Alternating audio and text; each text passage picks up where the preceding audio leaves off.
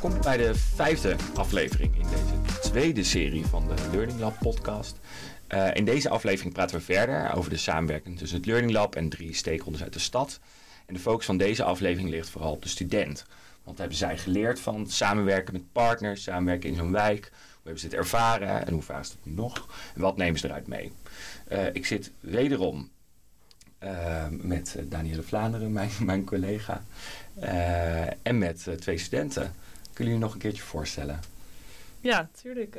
Ik ben Esther Bennis. Ik ben student communicatie en informatiewetenschappen. Ik zit nu in mijn laatste jaar. En voor de zomer heb ik het vak sociaal ondernemerschap gevolgd van de Learning Lab. En daar heb ik van alles geleerd over het vak sociaal ondernemerschap.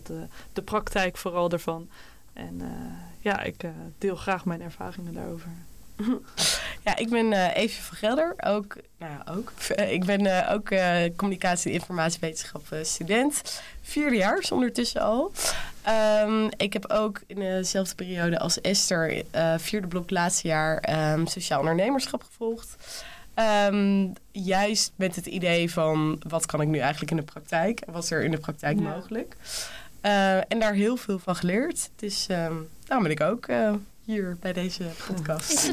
Is het nou eigenlijk toeval dat jullie allebei dezelfde studie... Ja, dat is toeval, ja. Ja.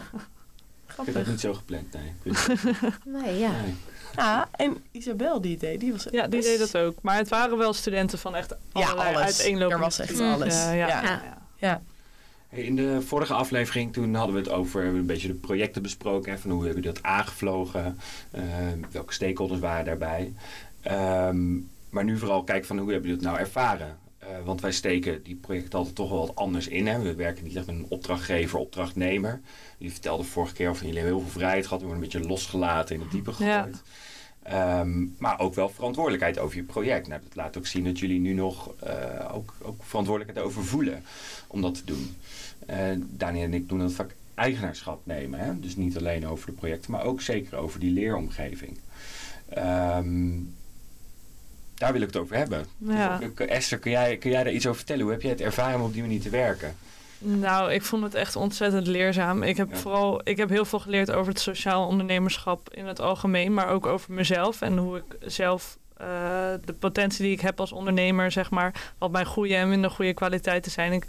Als persoon over jezelf als persoon leer je heel erg en hoe je eigen kwaliteiten in kan zetten. Dus dat vond ik echt heel tof. En ik ben ook dit vak een beetje gaan doen omdat ik vind mijn studie heel interessant, maar ik ben altijd een beetje zoekende naar hoe kan ik nou hetgene wat ik leer echt inzetten voor iets waar ik echt veel motivatie uit haal, wat ik echt leuk vind en dat ik ook echt wat beteken. Dus als ik mezelf gewoon op een mediakantoor zie werken, dat kan hartstikke leuk zijn, maar ik wil ook echt wat betekenen voor mensen. En dit vak heeft mij wel wat meer inzicht gegeven in wat ik zou kunnen doen, zeg maar. En dat in de brede zin in het termen van ondernemerschap. Maar vooral, die twijfel is er een beetje vanaf van, kan ik wel wat betekenen? Ik heb echt wel geleerd dat, wat ik ook leer op mijn studie bij CIW, dat echt wel betekenisvol kan zijn en nuttig kan zijn. En ik vond het heel leuk dat ik dat in de praktijk een keertje kon toepassen. Dus dat is vooral het voornaamste wat ik ervan mee heb gekregen. Ja, eens gelijk eigenlijk. Ja, en ik had ook wat jij zegt. Ja, na zo'n universitaire bachelor, je hebt heel veel geleerd natuurlijk, maar wat kan je nou eigenlijk in de praktijk? En dat vond ik hier wel heel bijzonder aan. Van je kan heel veel. Ja. En je wordt in een groepje met allemaal andere studieachtergronden bij elkaar gezet. Nou, die mag je zelfs uitzoeken. Zit je bij elkaar en dan zie je ook, zeg maar, dat je hele andere inzichten samen krijgt. Wat later natuurlijk ook heel erg van belang is. En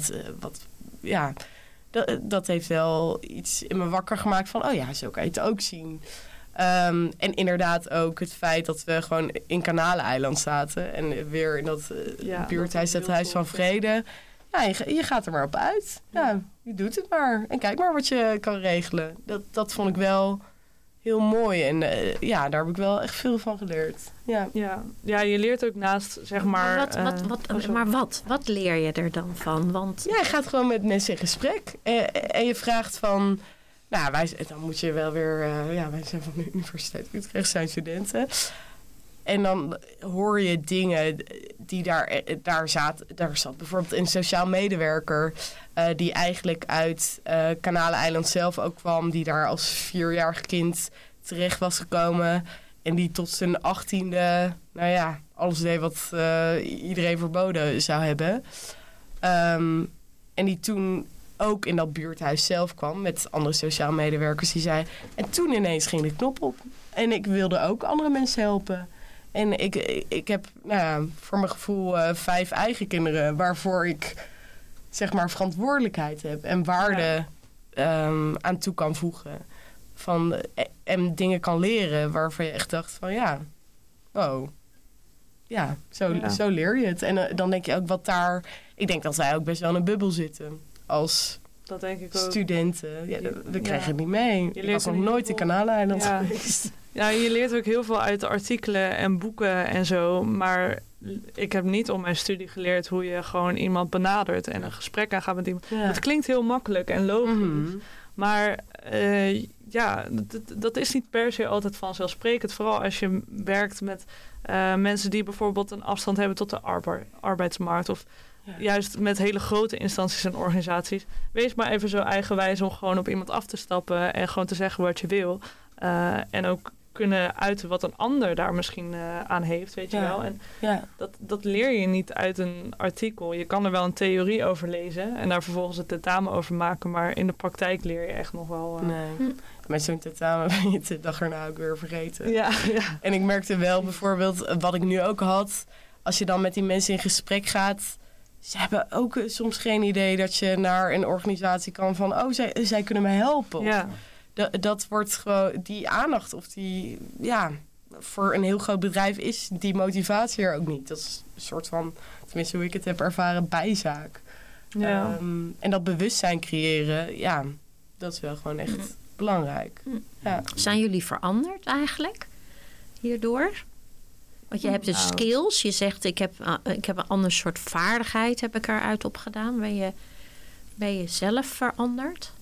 Ik denk het wel. Ik ben niet zozeer veranderd, maar er zijn wat eigenschappen bij mij naar boven gekomen waar ik me gewoon wat meer bewust van ben. Dan denk ik, weet je, dat ik soms voor mij was bijvoorbeeld, had ik het idee dat ik, en dan licht ik nu juist even de positieve dingen uit hoor, want ik heb ook wel dingen gedacht dat ik denk, waar ik echt wel tegenaan liep. Maar wat ik bijvoorbeeld merkte was dat ik heb volgens mij best wel snel inzicht in een probleem of hoe en wat. En de negatieve kant was dat ik het af en toe moeilijk vond om dat naar de rest van mijn groepje te verwoorden. En dan een beetje geduldig te blijven totdat bij anderen ook bijvoorbeeld het kwartje viel.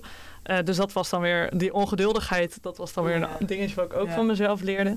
En dat ik denk, ik ben eigenlijk best wel iemand die best wel makkelijk tegen iemand even wat positiefs zegt. Of weet je, een compliment, maar ook gewoon even dingen die leuk vindt om dingen even aan te stippen of even bij iets stil te staan. Dus en ik denk dat soort eigenschappen, die zijn wel versterkt daardoor. Als je het van jezelf weet, dan gaat dat ook vanzelf een beetje lopen of zo. Dan blijft dat is me wel echt bijgebleven. Ja. En ik heb ook niet echt bewustzijn per se qua eigenschappen, dat ook vooral. Want je bent 10 keer ook ergens tegenaan gelopen. Ja. Maar ook bewustzijn van, zitten wij in ons studentenhuis en het is koud hier, want we hebben een gaskachel of weet ik veel wat. Maar kijk daar eens, daar zitten mensen gewoon met een gezinnen van 8, 9 mensen op een appartement. En die zijn heel open en leuk. En dan denk je, zo'n vooroordeel, wat ook ingebakken in mezelf zat, waarvan ik nu wel denk, eigenlijk best gênant dat ik dat had. Wat neem je daar, want ik volgens mij, ik kan me ook vast tegen jullie zeggen, want ik zeg het bijna elke periode tegen de studenten, van ik geloof heel erg dat wij studenten opleiden die later aan de knoppen komen te zitten. Hè? Jullie worden allemaal burgemeesters en directeuren en zo. En dan hoop ik dat zo'n ervaring dat je daar iets uit meeneemt wat je dan kan gebruiken. Oh, ja zeker. Maar wat zou je meenemen? Of wat nemen jullie mee? Nou, heel veel, denk ik. Bijvoorbeeld ook, ik weet nog toen jij, Sam, de eerste keer bij ons kwam van... Ja, je hebt allemaal die grote organisaties en die hebben heel veel beschikbaar, maar die bereiken de mensen niet. Dat ik dacht van, ja, dan kan je de CEO van de Rabobank of wat dan ook zijn. Of een hele grote baas. Maar als je echt iets wil betekenen voor de maatschappij en je maakt daar reclame voor of wat dan ook, bereikt die mensen dan ook echt ook. En weet hoe je connectie daarin maakt. En als je gewoon heel commercieel wil zijn, ja, maakt die reclame dan ook niet. Ja, precies. Ja. Ik denk dat je heel erg een verschil leert tussen een mooi idee en alles daaromheen op kunnen zetten. Dus bijvoorbeeld een hele mooie organisatie die laat zien of die bijvoorbeeld staat voor de verbetering van de stad. Dat het er dan al heel snel heel mooi en goed uit kan zien.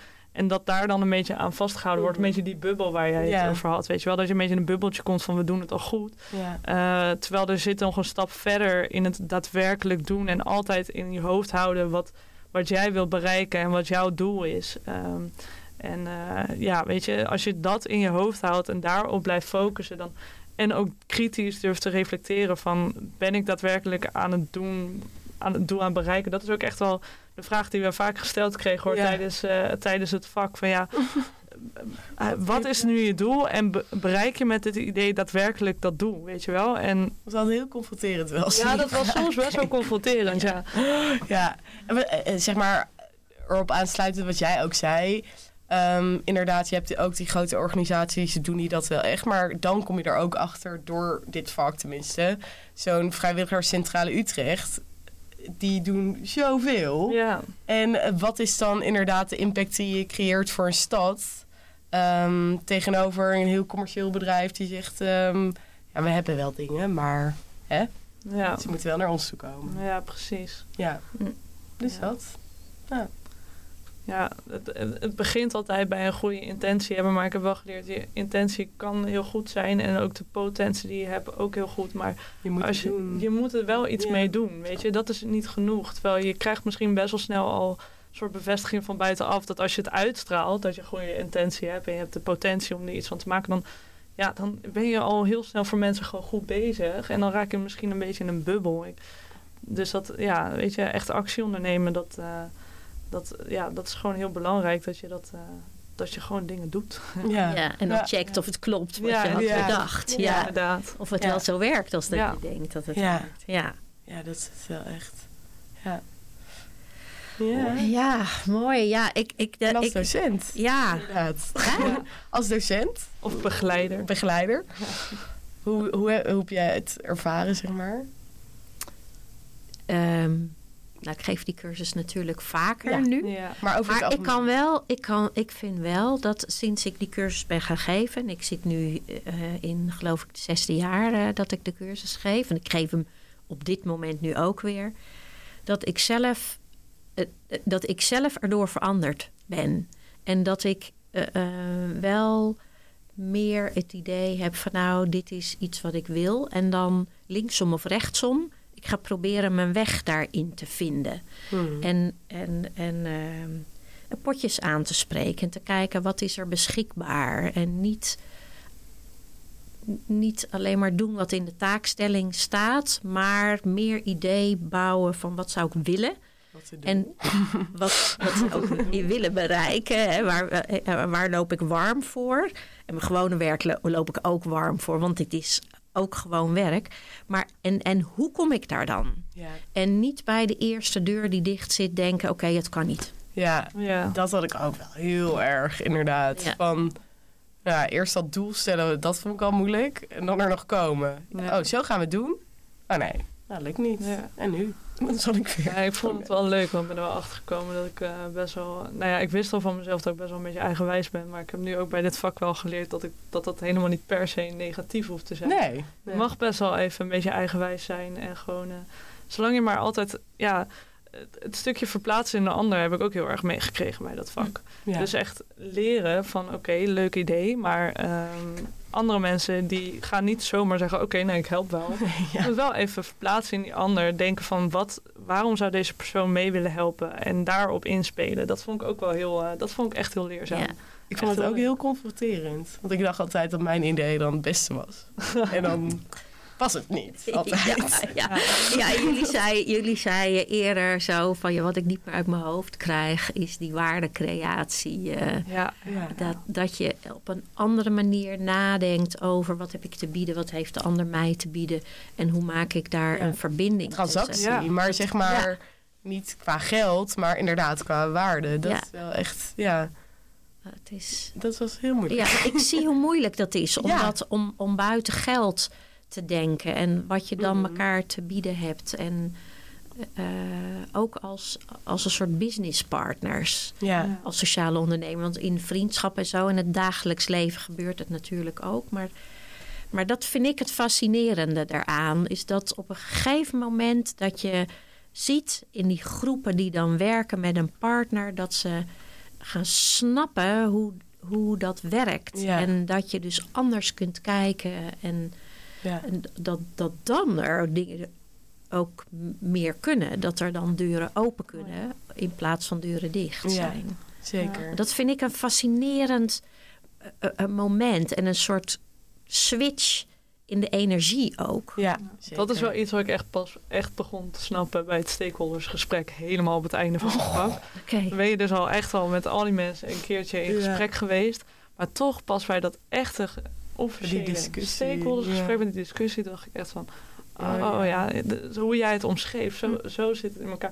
En dan sta je jezelf ook voor de kop, want je bent al 10 weken mee bezig geweest. Ja. Maar dat is dus ook het vak ondernemerschap. En dat, buiten gewoon het vak als in een cursus van de universiteit, is het gewoon de hele praktijkondernemerschap is gewoon constant denken tot nieuwe inzichten komen. En ook gewoon op jezelf te durven confronteren. Want Ja, en wat ik dan bijvoorbeeld ook weer merk nu je dit zegt. Ik volg nu ook een minor economics.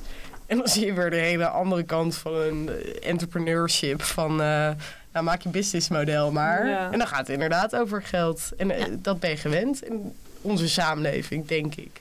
Maar ik denk wel dat zo'n vak als dit echt hele andere inzichten heeft gegeven. Daar gaan we ook mee afsluiten. Het is interessant om die partners te horen hierover. Ik wil niet inbreken en we zijn ook nog niet uitgepraat. Maar wel voor deze aflevering. In de volgende aflevering gaan we de partners ontmoeten. Dus de stakeholders waar we het over hadden. Gaan we hun kijk hebben op niet alleen van wat is er in het onderwijs gebeurd, maar ook hoe kijken zij tegen onderwijs in het algemeen aan. Hoe zien zij de casus die ze hebben ingebracht. Dus dat bewaren we voor de volgende aflevering. Dus voor nu allemaal heel erg bedankt. Ja, leuk. En tot de volgende keer. Was weer leuk. Ja.